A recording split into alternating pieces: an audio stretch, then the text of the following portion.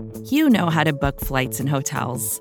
All you're missing is a tool to help you plan that unbelievable travel experience. That's why you need Viator. Book guided tours, excursions, and more in one place. There are over 300,000 travel experiences to choose from, so you can find something for everyone. And Viator offers free cancellation and 24/7 customer support for worry-free travel. Download the Viator app now and use code Viator10 for 10% off your first booking in the app. Find travel experiences for you. Do more with Viator.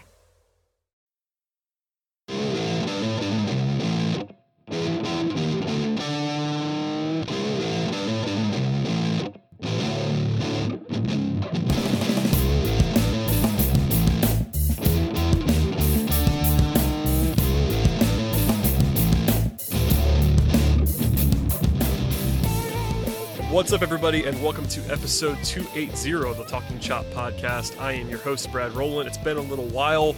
It is Tuesday evening, and I am joined, as often, by America's favorite Braves fan, Scott Coleman. Hello, sir. I'll put that in my Twitter bio tonight. America's favorite Braves fan. Listen, that's what you are. I appreciate it. It's good to be on. This is about as good as it gets during the sports year, in my opinion. You have, of course, baseball less than 10 days away now. I think we're officially 9 days as of recording this. You have March Madness for college football. You have the draft coming up, and you have spring workouts, spring ball. You have the NBA and NHL in full swing. So this is a really good time of the sports year. I'm sure you probably feel the same way.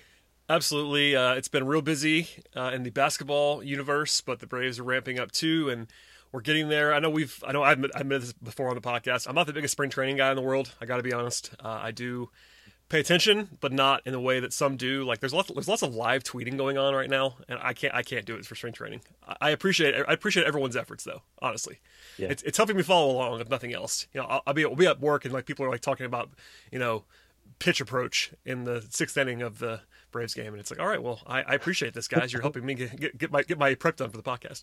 Yeah, no, I learned, like you said, I the extent of my following, unless it's like a weekend where the game is on MLB Network or something, I kind of follow along through people who live tweet it. So yes, I appreciate it. People will say, oh, that was a good, he was down 0-2 and then he came back to get a double in the gap. That's good to know. But I'm with you. I think for spring training for me, it's really just have everyone shake off the rust, stay healthy. Thankfully, the Braves, I'm knocking on wood. So far, the Braves have had a very healthy spring, and you just hope that they're able to finish up this last week and shift to the regular season here. Yeah, so I got a couple questions about like why we haven't done more on the spring training, and that's really the reason. Like I think it matters on some level, but I think it's very often overblown, like especially the numbers and how guys look, it definitely matters, but that kind of explains it. So people that were asking that either in the comments or on Twitter, that is sort of the explanation. I will say before we dive into the main event on this podcast, which is the lineup preview, there's a couple of position battles going on, bullpen stuff. Still about a week left in spring training. The Braves open 9 days from now as we're talking. But the latest roster projections from Dave O'Brien and Mark Bowman have been out the last couple of days. There's a few battles going on. One at the end of the bullpen, and then one in the utility spots, basically on the bench. Obviously, we've done previews on both the bullpen and the bench already. If you want to listen to those, if you missed those, they're definitely still available and largely relevant. Not all the way through, but most of them. But it seems like, and maybe you can correct me if you disagree with me, Scott, but it seems like Jake Lamb and Ender Inciarte are considered to be relative locks for the bench, and then you figure obviously one more catcher, whether it's Contreras or Jackson, and then you have these last two spots. And recently, Adrianza has come on. He's been incredible in the spring to the point where the guys are talking about him like he's not a lock, but is leaning towards he's going to make the team. You have Camargo, you have Kipnis. Do you have any thoughts on where they should go here or what they're actually going to do? Because I think we're all kind of guessing what they're going to do, but where would you be right now on the bench if you had a choice? Yeah, I think because obviously we've talked about Ender ad nauseum on this podcast, but because he is owed real money, I saw a couple folks going back and forth this past week about, well, they could just release him or whatever, but one, they don't exactly have great other options, and two, you don't know that Christian Pache is going to just set the world on fire. and inevitably there's going to be an injury of some kind for one of the outfielders. So I'm with you. I'd probably put Ender at the top of the list for those reasons. And then Jake Lamb has not had the best spring. Not that you want to evaluate 30 or 40 plate appearances for a guy who's been around the big leagues for 5 or 6 years now, but I think because he does bring an element of left-handed power, potentially off the bench. He's also, of course, plays third base, which, looking at the Braves roster, there's really 2 spots in the order where you have a little bit of a question mark or even a big question mark. So I think those 2 are for sure in there. And it'll be interesting to see what they do with backup catcher. There's been, of course, Alex Jackson has been presumed the front runner, though Mark Bowman, friend of the program, wrote this week that maybe the Braves consider carrying William Contreras for the first month while there's no minor league season. Let him sit with Travis d'Arnaud every day, learn at the big league level. He's not going to play every other night, but maybe 2 or 3 starts. Have Contreras up for the first month and then reevaluate. If you want to send him down to the minors, he's probably going to get a little better seasoning in Atlanta with d'Arnaud than he would be playing at the alternate side. So I think those 2, I guess, and then, of course, you have to have a backup catcher of some kind, though because Travis d'Arnaud is playing most every night, at least to begin the year, I don't think it's as big of a decision as what some have made it out to be. Yeah, it matters, and I think it's really weird with the lack of AAA early in the year to where like maybe you just want Contreras to play a little bit, which is a little bit strange, but I don't really have a huge thought either way there. Like I can see both sides. I think Contreras, everyone agrees Contreras is the more interesting prospect between him and Jackson. It's just whether sort of a philosophical approach thing, and if he can't play anywhere else, you might as well have him in the big league club is kind of where I would come down on that if it doesn't really matter and have impact. But anyway, there's that stuff. And by the way, Jake Lamb had a good day today. I know, before that he had been getting, there's lots of rumblings that I know I would say on Twitter, people have not been thrilled with Jake Lamb, but he had a double and a home run today, so maybe that helps him. And I think even with that, the way that the B guys were talking was that he was kind of a lock anyway, so I'm sure that helps to cement him. And I think he actually is the only one that has some guaranteed money as well. That also matters on some level here. So. Sure. Yeah, I think that's probably going to be the case. Adrianza, if he makes it, you're choosing between Camargo, Kipnis. I know Sandoval is like a thing, but I can't imagine him carrying Sandoval at this point. I'll be pretty surprised if that happens. Yeah. Do you have Camargo versus Kipnis thoughts? I mean, I don't know at this point. Camargo's so weird. If you carry Adrianza, I think it probably helps Jason Kipnis more than Camargo, because then Camargo is, his role at that point is like the backup shortstop and backup third baseman. There's not a real clear path to Camargo being anything other than just a pinch hitter. Well, and the theory with Camargo is that maybe he's your backup shortstop, but if you keep Adrianza, that doesn't. Right. That's kind of his only. Not only. That's one of his big appeals versus Kipnis is that he can play shortstop, or at least in theory play shortstop. But if Adrianza's there, like that's one off of the list at a minimum. Right. Exactly. It just kind of negates the real value of, and if you're talking about an Iron Man who never gets hurt, like a Freddie Freeman type maybe, or someone like that. But Dansby Swanson has a pretty lengthy injury list in his young career, so you do need that valuable backup shortstop ready to go. So I don't know. Jason Kipnis, he's a long-time veteran. If you do not want to overanalyze 3 or 4 weeks of spring training games, I know they value him in the clubhouse tremendously, or at least would like to if the bench shakes out that way. So who knows? I would imagine it's probably 50-50 at this point. If you assume, it would be hard for me to think they're not going to put Adrianza on the roster after just like setting spring ablaze. And he is a guy who, with the Twins, had some legitimately good moments at the big league level. So if it's between those 2, I would imagine it's kind of a coin flip. But it would be interesting to know how the Braves feel about Camargo. He has been around for a while now. Of course, had the great 2018, but has been all downhill from there. So we will see. Yeah, again, we're not reporting anything, but the tenor of the reporting certainly seems to say that Adrianza is a front runner now to make the team. So we'll leave it there for now. Bullpen wise, who knows? All kinds of stuff about, there's guys with no options like Luke Jackson and Grant Dayton. One of the projections, I believe it was Bowman, that had Sean Newcomb in the bullpen to open the season. That was as of Sunday. And DOB had Nate Jones in the bullpen. So there's obviously some uncertainty at the end of the bullpen. The one thing that was interesting to me is that Bowman has now written twice in the last few days that the Braves are expected to carry an 8-man bullpen, even at the beginning of the year when they don't need a fifth starter, which is interesting to me because that means there's one less spot. There was potential to have 9, but now I guess they're not going to do that. And also, Josh Tomlin's in the lock category. I saw that, which I thought was interesting. Not that I'm terribly surprised, but in case there was any doubt about Josh Tomlin, it seems like he's going to be on the team. Well, and again, November feels like a lifetime ago, just with everything going on in the world. But Tomlin does have a guaranteed deal, which I didn't realize until like 2 weeks ago. So because, you can hand him the ball once every week or two and have him throw 75 pitches when your starter gets hurt or that's a 10-run lead or a 10-run deficit. I guess he's a lock. He is not sexy. He did serve in a couple of higher leverage roles at points last year, even in the shortened 60-game season. But I would sure think and honestly hope that he will be the 8th man in the bullpen and just kind of eat innings. The Braves clearly value him, and he does do some good work. Of course, Kyle Wright and Ian Anderson last year at different times credited Tomlin for the work he had done with them. So they value him in that bullpen as the last man off the bench. And I guess if you're talking about the 26th man on your roster, it's not the end of the world. Yeah, no issue with me either. And, there are guys like Edwards Jr. and Newcomb, and I don't really have huge takes, honestly. Like, the end of the bullpen is what it is, and we'll react to it if we know it before our last podcast, before the season starts. But, there's basically 5 locks plus Tomlin, so there's 2 spots left.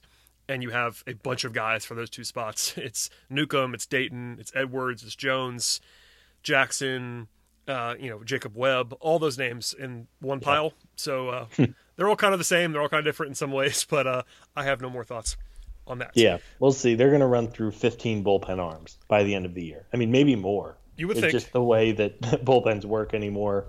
You have a couple of guys who are absolute locks. They're going to have their roles as long as they're healthy. But, yeah, we're going to be talking about a whole lot of different options, and we'll see where they go over the next week. Absolutely. All right. With all that out of the way, we will get to the lineup preview in a moment. But first, let's take a break to hear from our sponsors. With threats to our nation waiting around every corner, adaptability is more important than ever. When conditions change without notice, quick strategic thinking is crucial. And with obstacles consistently impending, determination is essential in overcoming them. It's this willingness, decisiveness, and resilience that sets Marines apart. With our fighting spirit, we don't just fight battles, we win them. Marines are the constant our nation counts on to fight the unknown. And through adaptable problem solving, we do just that. Learn more at marines.com. This episode is brought to you by Shopify. Whether you're selling a little or a lot, Shopify helps you do your thing, however you cha-ching. From the launch your online shop stage, all the way to the we just hit 1 million orders stage. No matter what stage you're in, Shopify's there to help you grow. Sign up for a $1 per month trial period at shopify.com/special offer, all lowercase. That's shopify.com/special offer. All right, Scott, let us dive in to the lineup, our final positional preview. We do have one more podcast coming with some predictions. We're trying to have a 3-man group with Eric joining us to get our final takes off next week. But for now, the lineup is the last thing, and the lineup was awesome last year. We discussed this a lot on this podcast, but I want to start off before we get to the players for this year is just talk about how good the lineup was last year for a second. They finished 2020 4th in baseball in Fangraphs WAR as a position player group, which is obviously excellent. They were number 1 in offensive WAR by Fangraphs. They were number 2 in runs, number 2 in home runs, number 3 in WRC plus, number 1 in WOBA, number 1 in OBP, tied for 1st in slugging. So you can't ask for much more than that, quite obviously. And they also, with that as a backdrop, they're projected to be 6th in Fangraphs WAR by position players this year, which is still really, really good. And broadly speaking, there's a few guys that you would expect to be a little worse. This is not shade on any of these guys, but I think Freddie Freeman is probably going to be a little worse than he was last year because he was so good. How dare you? He obviously could be that. He could do that again. I'm not saying he couldn't, but as a projection, he probably is not going to be quite that good on a per game basis. Save for Marcell Ozuna, who was incredible last season. And Travis Darno, I think, is the other guy that I think you can't necessarily project to be quite as good. On the flip side, Ronald Acuna, you would think would be probably better because he did not have the greatest batting average. He missed some games, all that. He's an MVP. He's obviously an MVP candidate. Ozzie Albies played like half the season and was not great when he played. Those are two guys who should be better. And then maybe even like Austin Riley, you would hope would be better than he was a year ago. And even the non-Ronald Acuna center field time, like Ronnie played about half the games last year in center, but when it was Ender, it was pretty ugly. So there are moments, there are places in the lineup to be better, places in the lineup to be worse. I guess before we dive in, Scott, how do you feel about this group? Because it's pretty good. We can all agree on that, I think. Yeah, there's a ton to like. Of course, you're talking about such a good group at the top with Acuna. Presumably, it seems like Ozzie Albies will probably bat second, at least to begin the year. Of course, these things are flexible, but when you're talking about a top four of Acuna, Ozzie, Freddie, and Ozuna, I mean, that's as good as it gets in baseball.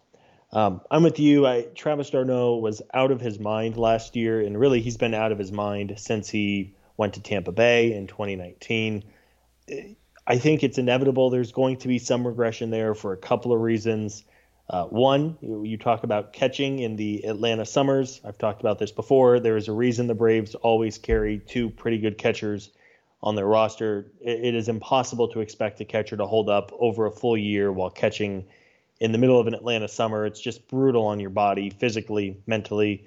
And as good as he was last year, he had like a BABIP above 400, if memory serves. It was very, very high. He did hit the ball hard, which of course leads to a higher batting average on balls in play. But I think he's going to come back to earth a little bit. And then Dansby Swanson is a little bit of a wild card in the fact that we kind of now know that when Dansby is healthy, he's a genuinely good hitter. Yep. But that has not been the case over a full 162 game season yet. We got teased last year. He was healthy, 60 games, even though he is a little bit of a roller coaster where he's on hot and cold stretches. Dansby can be very good. He can also be, you snap your fingers and suddenly there's an injury. We saw in 2019, it looked like he was finally about to break out. Of course, I don't even remember what kind of injury he had. He was never really the same in the second half. So, this group as a whole could be very, very good. And you just hope, as we said, we hope for healthy years out of the big six, I guess we'll call them. And then there's some real upside with Riley and Pache at the bottom. Yeah. So, well, I think I said it a second ago, but the Braves are projected 6th in Fangraphs WAR for the position players, and that's in Major League Baseball, not just the National League. So that's obviously a pretty lofty number, and number 1 in the NL East in position player WAR, which I agree with. I think the Braves do have the best lineup in the division. That definitely matters, and we discussed the division ad nauseum in the last podcast with Joe Lucia and I. But I guess we'll dive in now to like position by position, just kind of quickly. We'll obviously not spend as much time on like Freddie Freeman because he's really good, and that's pretty obvious. But d'Arnaud, let's start catcher first. d'Arnaud is the headliner there, and we both just talked about him, but just for some numbers from last year, he slugged .533 and had a 144 WRC plus. So when we both say that he's due for some regression, it doesn't mean that he's going to be bad. It's that he's not going to be, Johnny Bench, basically. It's what he was last season, which is fine. And it was 44 games. That's actually a lot. 60-game season. He was a top 5 catcher in baseball last year by most metrics. This year, the Braves are projected to be 13th as a position group at catcher, but that is with 2.2 WAR for d'Arnaud and 0.0 for everybody else. So if it's just d'Arnaud, he'd be a lot higher. It's just that the Braves, the young guys behind him have no depth, like in terms of like sample size to be banking on. It is reasonable to me that the Braves might have some problems with either Jackson or Contreras. Contreras is obviously really talented, but you can't assume those guys are going to be any good this year. Quite frankly, you're really wrapped up in d'Arnaud being good, and if he's good, then there's no problem, and he's going to play more than you might expect. But there's going to be, a quarter of the games or more that he doesn't play, and that does matter as well. He hasn't been incredibly durable in his career necessarily, and they kind of need him to be, honestly. Yeah. So I'm going to throw one more thing at you and then let you respond. This is his projected line by Fangraphs. 442 plate appearances, 262, 324, and 441. So about a 760 OPS. That is notably better than his career numbers, and that would definitely be a better than average line for a catcher. Does that strike you as appropriate? Is it low? Like, how do you kind of feel about d'Arnaud heading into the season? Because he's tough to project, honestly. He really is. Yeah, he is. I think clearly he has figured something out in the middle stages of his career here. His career numbers are being dragged down considerably by the first couple of years when he was with the Mets and just wasn't healthy. But yeah, I think his career WRC plus now sits at 101. I would probably take the over on that. Actually, I would pretty comfortably take the over on that. I was looking at his numbers with Tampa Bay when he had his mini breakout in 2019. Had like a 118 WRC plus, which is very good for a catcher, especially considering the landscape of catching around Big League Baseball. So nobody in there can realistically expect him to be just like this godly offensive figure as he was last year. He was a Silver Slugger winner, better than the likes of JT Realmuto and Yasmani Grandal. But clearly he has figured something out. He worked well with the Braves last year. He's hits the ball incredibly hard. If you look at his batted ball profile on Baseball Savant, he does everything you want from a hitter in terms of exit velocity and hard hit rate. He elevates the ball, which of course is important the way the ball carries now. So I think he's going to have another good year, maybe not quite all-star level Travis d'Arnaud as we saw last year, but even if, as you just said, even if he regresses just a little bit, the Braves are in good hands. Yeah, I think if he is healthy, or at least relatively so, I have no concerns. Like even if when he regresses a little bit, he should be an average or better catcher. My only concern is what happens when he's not playing and or when or if he gets hurt. Because I just don't know. Like I'm pretty confident that Alex Jackson is not going to be very good if he plays. With all due respect to Alex Jackson, he's not going to hit. I don't think there's no evidence that he's going to be able to hit. So if that's, I would think, maybe even assume that if d'Arnaud got hurt, they would go to Contreras every day or close to it. Not every day, but as the primary guy. Would you agree with that? Because I think he just has so much more talent that I'd be surprised if they didn't do that if there was a reason to. Yeah, I think so. I think Contreras, obviously you would prefer that he plays another full year close to it in the minors. But I think if d'Arnaud was seriously injured, for 3 weeks or something, a month. Yeah, if it's going to be for a couple weeks, then yes, Contreras and Jackson, you just hope that they do okay. If it was a serious injury, I think they would almost have to look for exterior help. But obviously, that's impossible to project. Yeah, that all sounds right. So I think both of us we're feeling pretty good about catcher, above average. I think 13th in projections might be low as long as d'Arnaud is healthy, but I also get it because the backups are non-entities at this moment in time in the major leagues. Okay. First base should be an easy one, Scott. Freddie Freeman, reigning MVP. The Braves are projected, and not a surprising twist whatsoever, number one in baseball at first base, and by a lot, because Freddie is the best first baseman in the league. The numbers last year are out of this world. A 187 WRC plus, just insane. A OPS north of 1100, which is insane. He was the most valuable hitter in baseball last year overall. The only guy who was better than him at the plate on a per at bat basis was Juan Soto. So that kind of tells you like how good Freddie was. And with that said, like his projection is down from that because it has to be. But even then, he was projected for 4.5 WAR. And if you know how these projection systems work, they usually bring everybody down a little bit. So if you're good enough to be projected for 4.5 WAR, you're a superstar. So I guess the only real question with Freeman is like, what's his level now? Because he was so out of this world last year that, you know, he's been awesome for a long time. I pulled this stat. He is 6th in baseball in Fangraphs WAR in the last 8 seasons. So he's been a top 10 player conservatively for the last 8 years in baseball. Like, we know he's that. Can he be an MVP candidate again? Is I guess the only question. I guess that and health. I don't know. So you're not worried about his 150 batting average this spring? I absolutely do not care. I guess I knew that because somebody mentioned it the other day. Like Freddie's struggling. I saw a headline. I was like, you know what? You remember? This is the other thing about last season. Freddie had COVID and arrived like on opening day with like no ramp up at all. Yeah, and granted, he was pretty bad for like 2 weeks, and then he was God after that. But it's No. Long and short of it, Scott, I'm not concerned about Freddie Freeman's spring training. Spring training. Yeah, at this point, Freddie Freeman, certified superstar. Maybe he's not quite the same MVP out of his mind that he was last summer for 2 months, but there's nothing here to suggest that he's going the wrong way by any means. He is such a complete hitter. He's really almost kind of emerged into a Chipper Jones in the sense that he really doesn't have any flaw or weakness at the plate. He doesn't strike out a ton. I believe last summer he had more walks than strikeouts. He has power to all fields. He doesn't get pull happy. He doesn't always try to go the other way. I mean, he's just a remarkable hitter. And really over the last decade, to see Freddie progress and really go from kind of a good under-the-radar player to an under-the-radar star to rightfully being named MVP a year ago has been really fun to watch. And by all accounts, a really good person, honestly. The biggest question I have is whether or not the contract extension gets done here in the next 8 or 9 days, and we'll see if that gets announced or if they announce it during the season. But as far as an on-field product goes, I don't think there's any reason to think twice about Freddie. Yes, I would agree with that. The only question is just how good, but obviously he'll be awesome.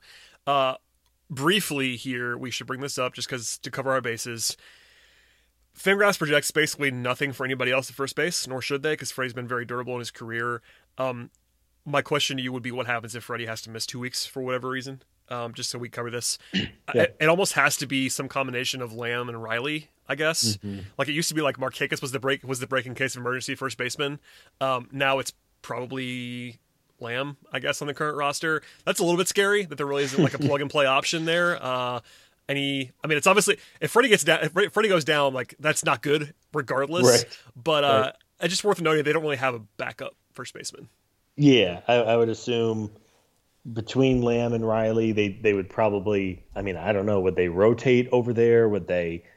Yeah, I'm guessing at some point both guys have gotten a couple reps at first base. It is certainly the easiest position to throw somebody into at the last minute. But yeah, as you said, if Freddie Freeman gets hurt for any extended part of time, it's going to be very bad. So let's hope we don't have to get there. But I guess, as you said, to cover our base, I would assume it's probably Jake Lamb and they keep Riley at third. I would imagine he's the superior defender at third base, and third is, of course, much more important defensively than first. So that would be my guess as well. Yep, I just want to make sure we said that out loud. Maybe Ozuna at first. I'm just saying. If it was like you wouldn't do that unless it was a long-term injury. You wouldn't do that, obviously. And we are certainly hoping that is not going to be the case for Freddie Freeman. How tall is Marcel? Not that tall. Like 6 foot maybe. I'm looking this up now because I actually don't know the answer. Marcel Ozuna is 6'1" listed. There you go. Okay. Yeah, obviously you don't have to be a tree to play at first base. It's more about hiding him more than anything else. Like maybe he could just be not a complete disaster. I have no idea. That's just me guessing out loud. And again, this is something that you would never do unless it was like a 3-month injury for Freddie. Yeah. Or you wouldn't even think about it. I just that popped in my head, so I don't know why I said it out loud. But there you go. Okay, moving along from there. Freddie Freeman, good. Second base. This is interesting to me. Not surprisingly, because we're very high on Ozzie Albies, but Fangraphs projects the Braves number 1 at second base, which is interesting. They were 20th last season. Granted, that was only about a half season of Ozzie. He played in 29 games. It was a down year for him, and he was still pretty good. He had a 103 WRC+. He was a very solid player defensively as well, and he's projected to be much better than that. In fact, Fangraphs has him projected for almost 4 wins, which is pretty impressive given how not incredibly great he was last year. The projection there is better than his career numbers actually are, but also worse than his 2019 numbers were, which he was great 2 years ago. Ozzie's a guy that I feel like we haven't talked about a ton, just because he was kind of outside out of mind for lots of last season, and he was good, but not light years good. I don't even know what to say. Like, I think it's encouraging to me that that they're projecting number 1 at second base. I think he's had an argument for a while as the best second baseman in the league. But I'm just not sure that he's definitely there. I think he's definitely in the mix. But I don't know what to make of Ozzie after last season, which is crazy because it was such a small sample size that it's not concerning to me. Like, we know he's awesome. It's just that we haven't talked about him a lot. Yeah, the good news there. I mean, I remember doing a podcast with you at some point. I think it was maybe middle of August, where I was like legitimately angry about how the Braves were handling Ozzy, and he was just going up there swinging a wet noodle. I mean, he had no strength in that wrist, and it was to the point it's like they're going to ruin this poor kid's career by playing him through this stupid wrist injury. And we see it because they've done that with other talented young players before. The good news, of course, is that once Ozzy came back in the middle of September or whenever it was, he looked much, much better. He had a couple of home runs in the postseason, of course, a big one in the ninth inning in the first game of the NLCS. So, yes, I think you have to hope, and obviously by all accounts, he looks good this spring. His wrist looks to be healthy. But, yeah, you're right. It's interesting. I don't know if we've talked about Ozzy really at all this winter, and I think we just, in the back of our minds, we pencil him in as being this really good second baseman. But you're right, we haven't given him a ton of press, but I think that's because we know how good and how reliable he's been in his young career whenever he's feeling good.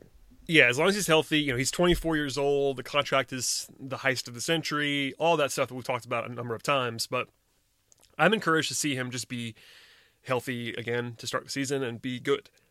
Obviously, that's kind of a broad thing for this, and this whole season is going to be kind of strange in a good way. After last year's sprint, it's like back to normal-ish with regard to baseball every day for 6 months, and maybe Ozzy benefits from that. Like, he's just kind of I wouldn't say he's necessarily steady, but he's really good, and we kind of know that. So defensively, he's safely very good as well. I don't know where the bat lands. Like, the projection, just for reference, is a 347 WOBA, slugging almost 500.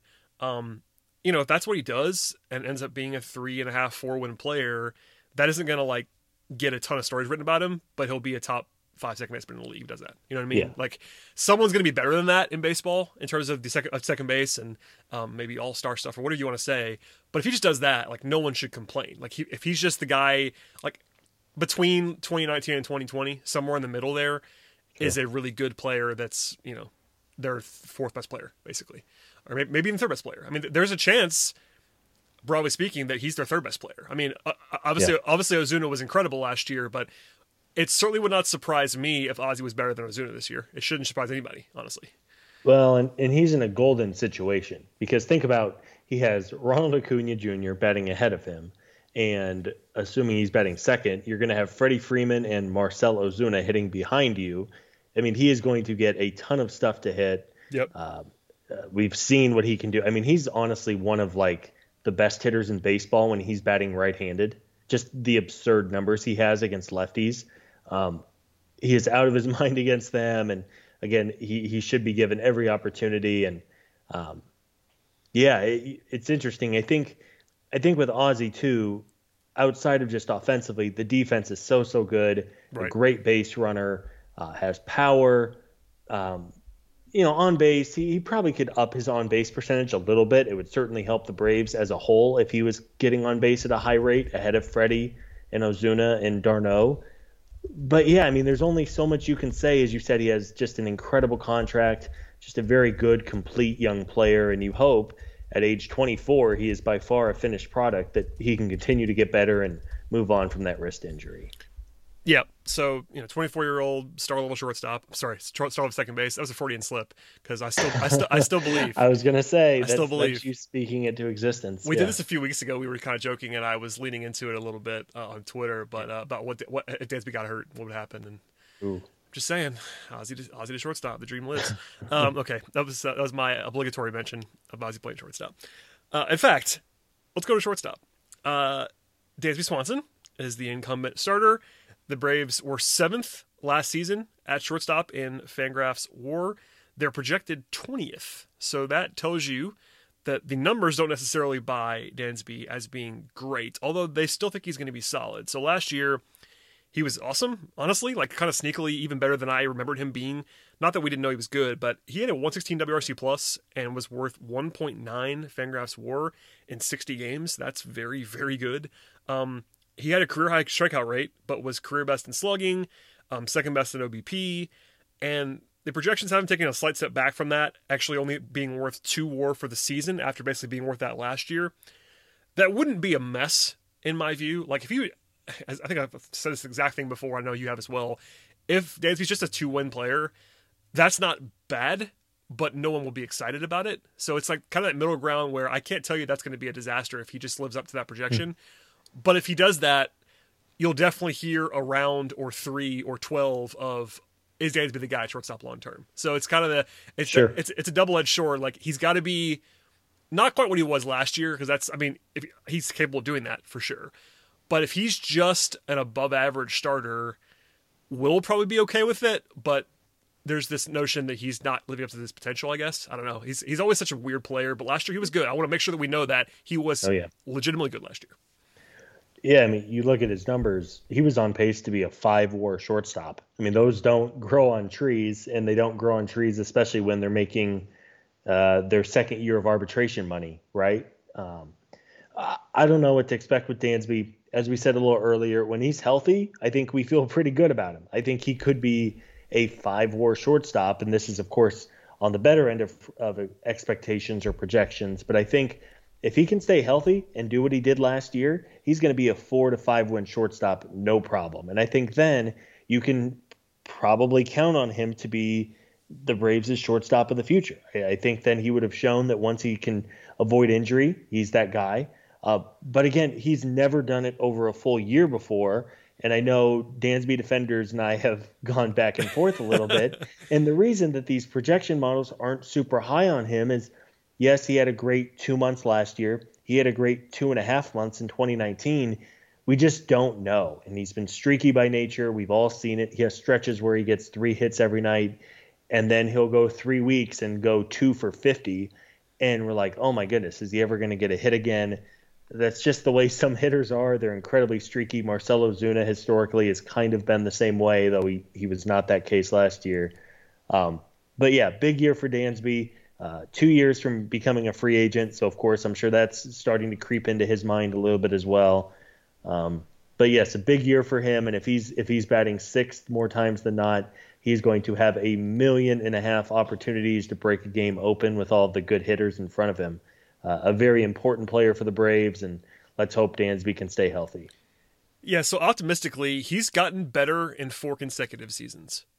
So you can't assume linear growth for the rest of his career.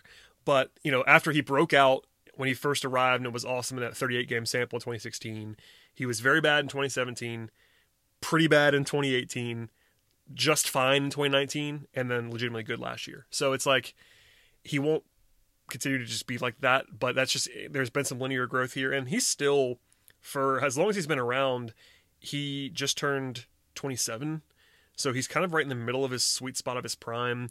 The durability thing is a question mark. Like, he's not been incredibly injury prone, but he's played 144, 136, and then 127 before last year. Now, he did play every game last season and actually led the major leagues in at bats. Not plate appearances, but at bats.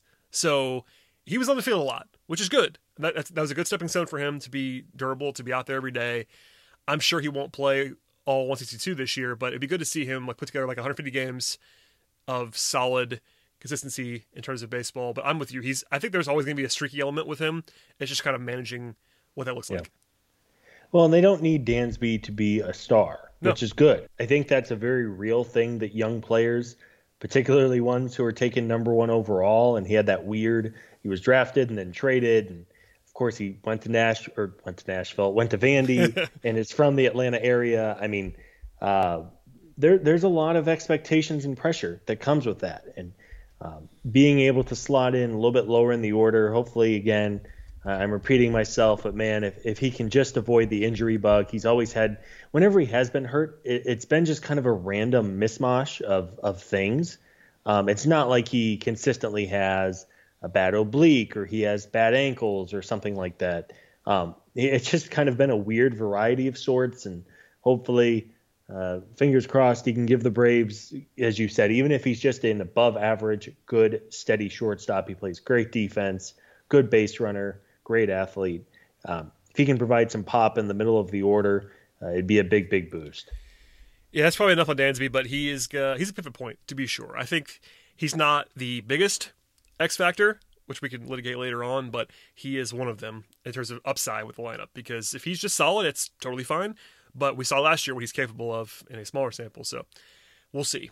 The next one that I want to get to is third base, and this is the single biggest question mark. There are other question marks too, but last season, the Atlanta Braves were dead last in Major League Baseball at third base in terms of Fangraphs WAR. They were worth negative 0.5 Fangraphs WAR. A lot of that's Riley. It wasn't all Riley, but they were really, really bad last year at third base overall. This year, they're projected to be 25th, so it's better than 30th, but that's obviously the worst spot for Atlanta. Actually, they're 26th at center field, which we'll get to in a second, but that's more of an interesting one because Pache is going to be a thing. Anyway, that projection of 25th has Riley as the main guy at 500 plate appearances, with Jake Lamb for about 150, and then the rest between Camargo and Adrianza. So there's some noise in there. Riley's projected for 1.2 WAR, which is better than he was last season, but also not particularly good for a semi-full-time starter. He will be 24 in a couple of weeks, but at this moment in time, Riley has a career 87 WRC plus. And for a guy that is billed as a bat first, power bat guy, defensively, he's better than I thought he was going to be, but he's not like great either. So he's just got to hit. I mean, we all know that, but he has to hit. He has a career 288 on base percentage. That's tough to live with unless you're just absolutely mashing. And the power is real. We all know that, but he's got to put something together. This is a big year for him. I think we all know that, but this is kind of it for Riley in terms of like, if he's not at least like a 1.5, 2 WAR player this year, like his days as Braves full-time starter are probably over. I mean, it doesn't mean he won't bounce around. I mean, he could be somewhere else and play later. He's still going to be pretty young, but I can't imagine if he struggles mightily again this year that they're just going to let him keep doing this every. Yeah. So for him individually, it's a big season. We all know that, but it's just kind of, that's what it is. It's weird to say this about a guy who will turn 24 years old next week, but you're absolutely right. I mean, he plays at a premium position, especially offensively. And while he has about 500 plate appearances at the big league level under his belt, I know there were some things that he improved upon a year ago. The strikeout rate was cut almost by third, which was great. He did walk a little bit more, but his power went down. If you look at his batted ball stuff, he hit the ball on the ground more often than he did the year before, which is, with his power profile and the way the baseball just flies out of parks, is not a good sign, right? Like, you hit a ball on the ground, your chances of it being a hit are so much less than if you rocket one as a line drive or hit it in the air with his power. I have no idea. If you're telling me in a year that we're talking about Austin Riley, who just had a big time 3 WAR season, I wouldn't be surprised. Yep. If we're talking in June about who the Braves are going to pursue at third base at the trade deadline, I wouldn't be surprised either. I mean, I think there's so many ranges and outcomes with Riley. Maybe, I know he has bounced around a little bit defensively. Maybe being at third base every day will help with that. He's not as worried, and he can kind of take it off a little bit. He's not worried about transitioning to left field. Maybe that'll help. But, man, there are so many different outcomes with Riley, and I don't think anyone really has a great read or feel on it. But we'll see. I think obviously it makes things a lot easier for Atlanta if he has a good year. But I'm with you. I think if he struggles, I don't think it's out of the question that they could make a midseason adjustment. And then, of course, as they do with every player on the roster, I think in a year's time, if he has a bad 2020 or 2021, they will have to make an adjustment. Even though he's only 24, you can't wait around forever when you're in a World Series window. Yeah, they're trying to contend, which is kind of the looming thing there. If you're a long-time listener, you'll know that I've never been the biggest Riley guy in the world. I don't think he's bad either in terms of a prospect, but I was never like over the moon. But I say that because I'm about to give him some context that I think will help. He's actually played more innings in the outfield defensively than third base in the major leagues. Did you know that? So no, but that's a great stat. I would have bet the under on that for sure. Yeah, so, that's interesting. It's 515 innings in the outfield and 421 at third. Also 61 at first, which I had kind of forgotten that happened.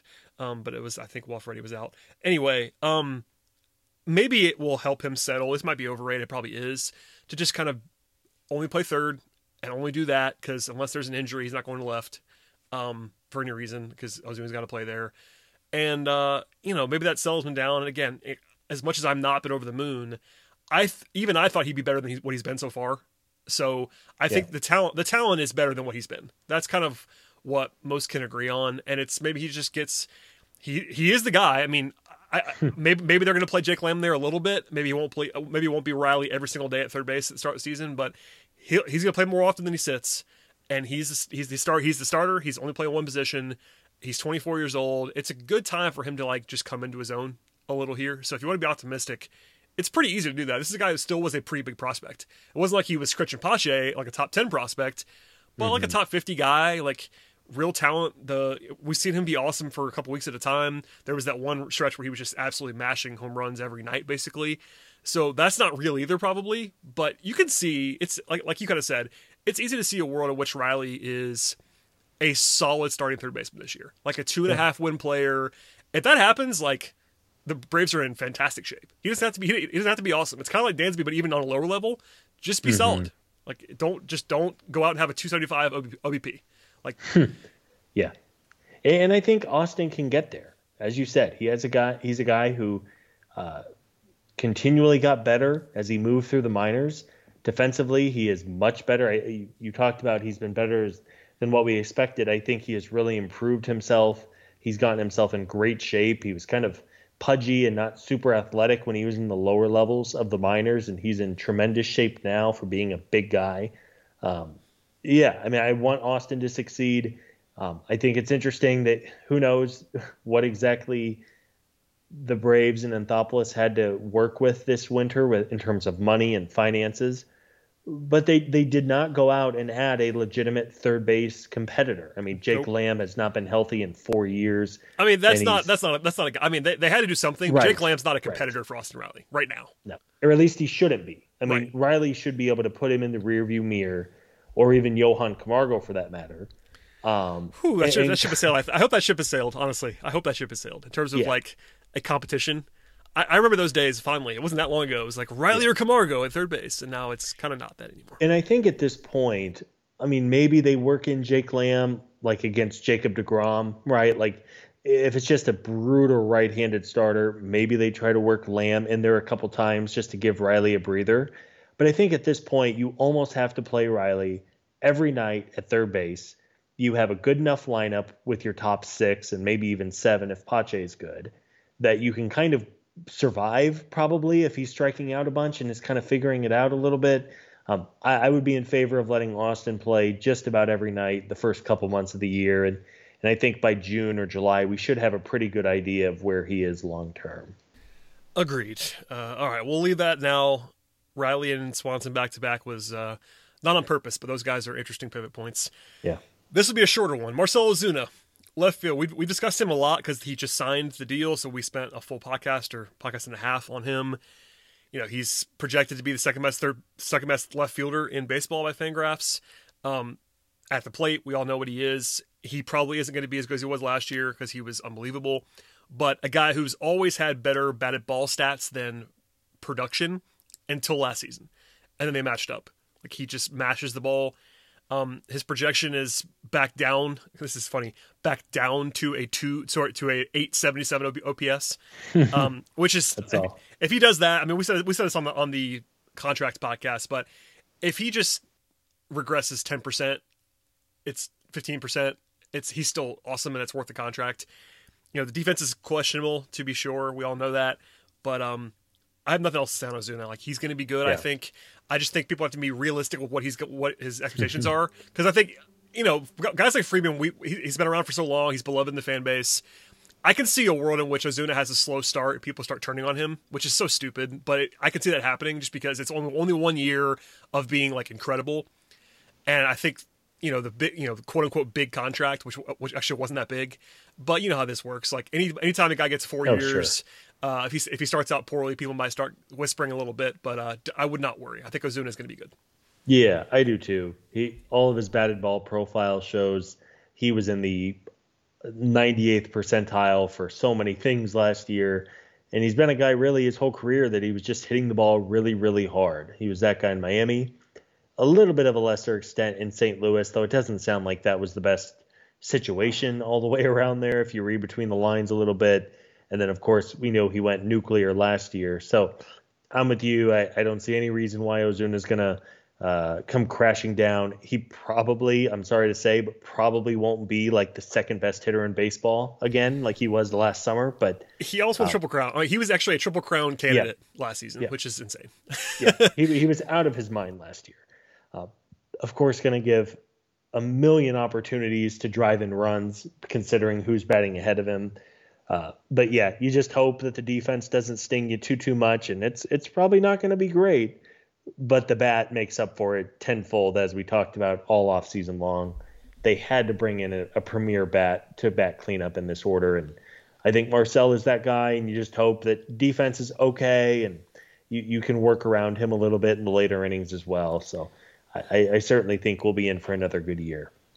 Agreed. And we made this point before, but as we go to center field here, part of the theory of Ozuna in left is that you have potentially a Gold Glove level center fielder in Christian Pache, and that's where we'll start here.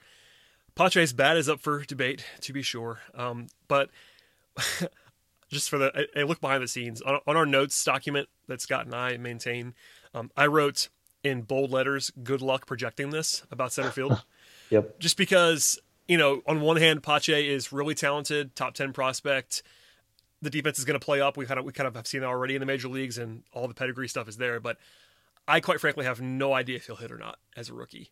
And he's still a rookie this year. I know he came up last year, but I would suspect, and my general baseline is that he's not going to hit.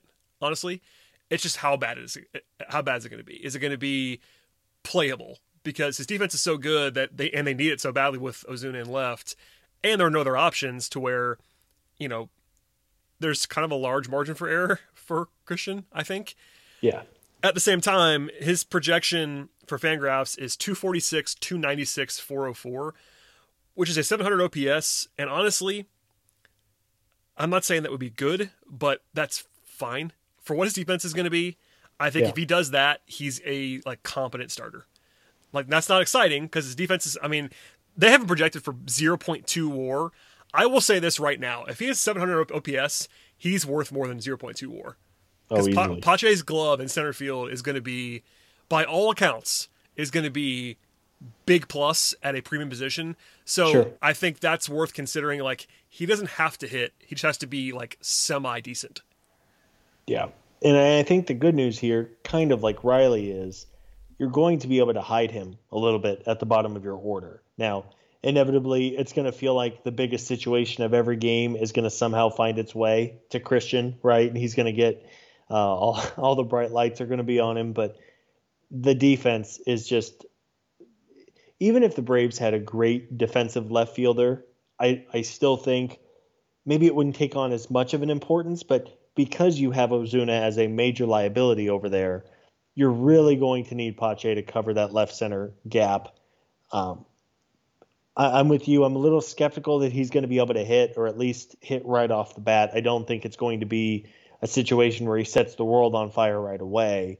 And he has not had a good spring, to be certain. Nope. You don't want to overanalyze 35 plate appearances, but he has been pretty bad. But because defensively, I think it just makes up for so much else. If he's batting eighth, maybe he gets a little bit more to hit batting eighth ahead of the pitcher, assuming they don't throw in the DH at the last second here. I think I would certainly prefer to have Pache in center, see what he can do, and have Ender serving as your fourth outfielder in emergency insurance, compared to the other alternative of having Pache off the bench, which just seems like a waste to me. Yeah, it needs to be Pache. Even, I guess to their credit, even as Pache has not hit in the spring, there hasn't been a lot of buzz that he's not going to start the season as a starter, which I appreciate. Maybe they'll throw a curveball and anger us all by changing that, but it seems like everyone's still thinking he's going to be the guy on opening day, which he should be, and that's what they should do. By the way, Ender Inciarte had a 40 WRC plus last season. Granted, it was a small sample size, but man, that was bad. And one more number on Ender, in case people, I know there are still a couple of Ender people out there that I've seen on Twitter. I'm not sure how at this point, but he has an 84 WRC plus in the last 3 seasons. So even if you want to be more charitable, he's not going to be able to hit. And defensively, while Ender used to be awesome and we used to sing his praises regularly, he's maybe better than average at this point still. Maybe. He's not Christian Pache. Christian Pache is supposed to be ridiculous. And we've seen that a little bit. And the one thing I wanted to say about his bat before we move on is that this is a small sample size, I don't want to make too much of it, but I was encouraged on some level that Pache was competitive at the plate in the playoffs. Granted, but he held his own. Yeah, he wasn't great, but he didn't get blown away, and that is a small thing. Again, I probably shouldn't even say this out loud, but it's more narrative-y. But I was encouraged by that. Even so, prospects, especially non-elite hitting prospects, I'm going to assume they're going to be bad at the plate until they're not. So I assume he's not going to be able to hit very well this year. If he does, then that's gravy. But go out there, bring your glove to work, Christian. That's all you need to do is bring your glove to work, shade a little bit to left center, get on base sometimes. It'll be fine. Well, and you have to remember, too, with prospects in his situation, he hasn't really seen live pitching in like 20 months. Except for the playoffs. I know he... and even then, it was, 7 games? What did he get in those 7 games? 18 plate appearances or something like that? Not a lot. So, again... It's not – last year was so weird, and everybody's playing by the same set of rules. I get it.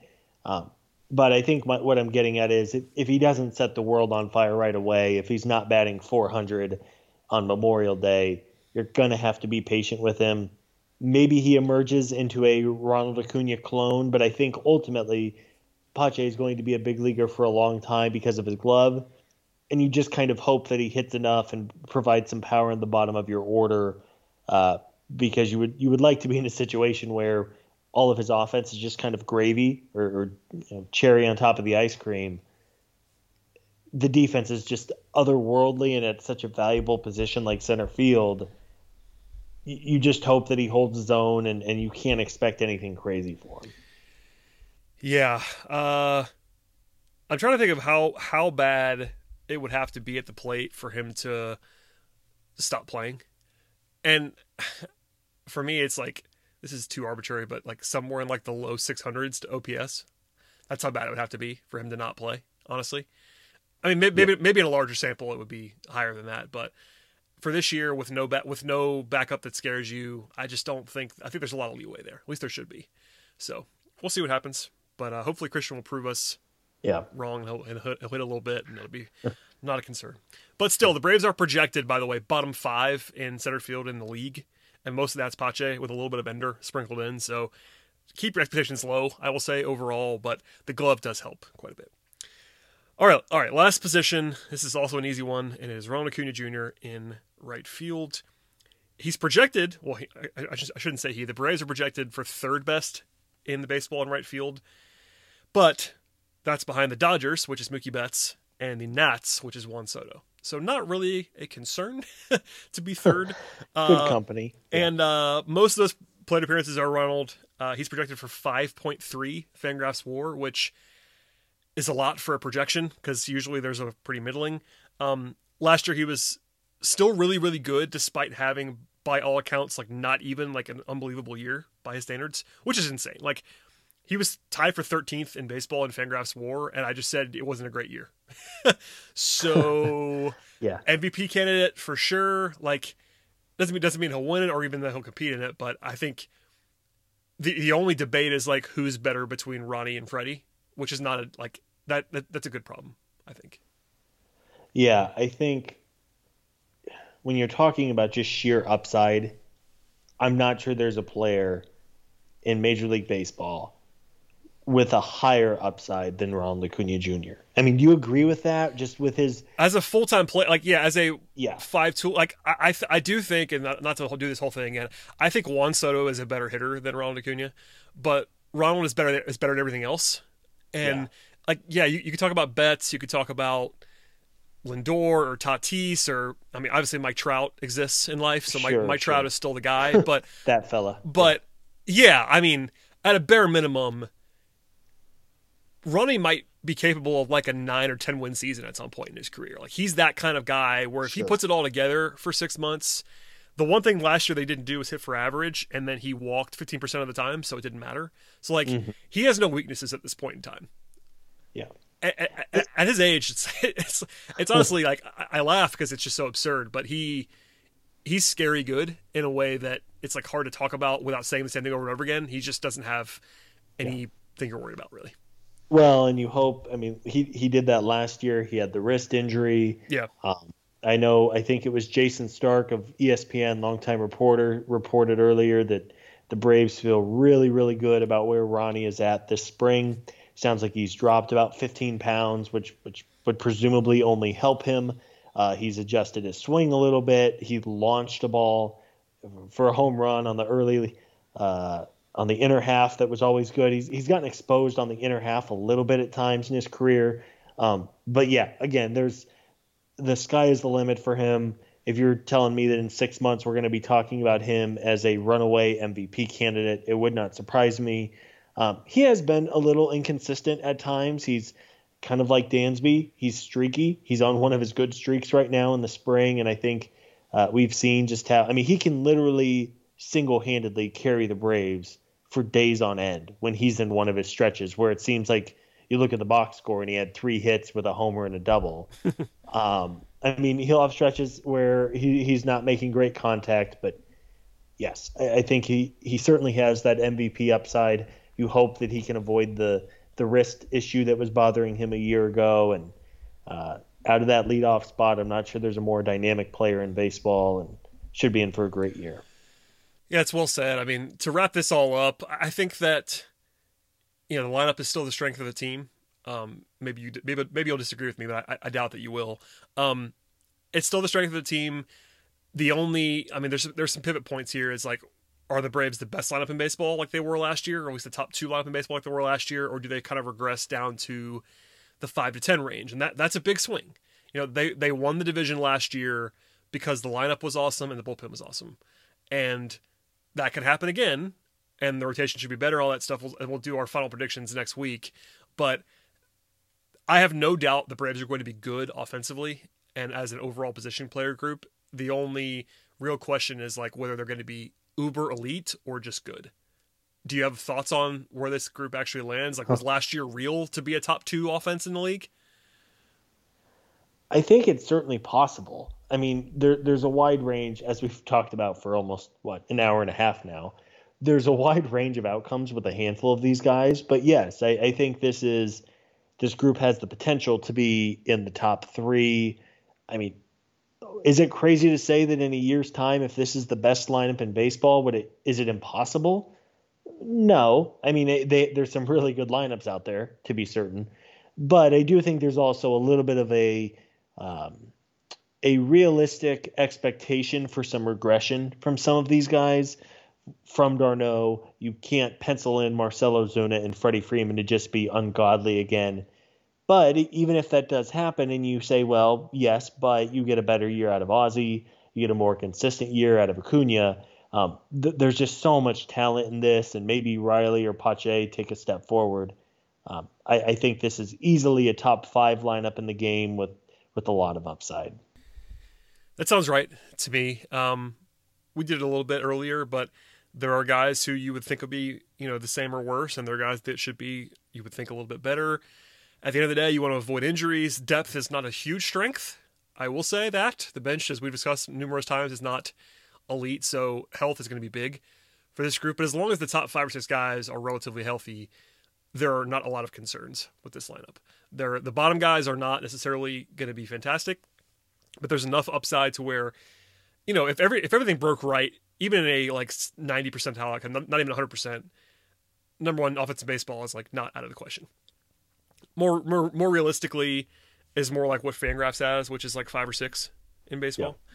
That's which fine. Should be fine. Yeah, I mean, with a rotation that looks good on paper and I guess we'll say the top end of the bullpen that looks pretty good. I think the top 5 anyway. Yeah, right. Looks fine. Yeah, I mean that's the thing. Last year, like we've said a number of times, it was the lineup and it was the bullpen, and the rotation was just ghastly for most of the season. You're looking for a more balanced approach between the 3 units this year, as we've all kind of discussed. But I mean, the offense is still the best part of this team, kind of without question. So you're leaning on that. They need it to be good, but it should be. So yeah, that's all we got. We're probably done, I think, on this as we go into the hour and 3-minute mark, Scott. If you have any final thoughts, please share them. If not, if you've written anything, please plug that as well. Tell people where they can find your stuff, as we might have some new listeners closer to the season. So there we go. Plug your stuff. Thanks everybody for tuning in. I hope we really do appreciate you guys sticking with us over the winter months. It's certainly not as fun when you're like chasing rumors and hoping for free agent activity, especially the way it worked out with Morton and Smiley early on and then Ozuna at the last minute. But hey, it is what it is. But yes, thanks as always, Brad, for having me on. Be sure to check out the site, talkingchop.com. We'll have daily recaps. I think pretty soon here we're doing the roundtable questions with the entire Talking Chop staff, which are always good. Yep. And then if you want my random musings on Bill Walton getting the last laugh about the Pac-12 and the NCAA tournament, I'm on Twitter at Scott Coleman 55. Scott, the world's #1 Sean Miller enthusiast. Sacramento Kings fan. What else? I'm an Atlanta Hawks fan. I love my Hawks. Our Hawks. And my Michigan Wolverines. Yeah, big fan. Your Michigan Wolverines. No, it's thanks for doing this, Scott, as always. But yeah, like you said, check out the site, everybody. Also, shouts to the Road to Atlanta guys who've been recording pretty regularly the last couple of weeks. So Eric, Garav, Matt, Garrett, everybody that's on that podcast feed. It's in this feed, so you probably have already seen it. If not, listen to those shows. Those guys teach us stuff about minor league stuff. Neither one of us are minor league experts. Those guys actually are. So if you want the whole mix of all of that, check out all of our podcasts, or at least download them if you'd like to do all of that. Subscribe, rate, review, tell your friends, follow Scott, follow me if you'd like to, follow Talking Chop. See you all next time.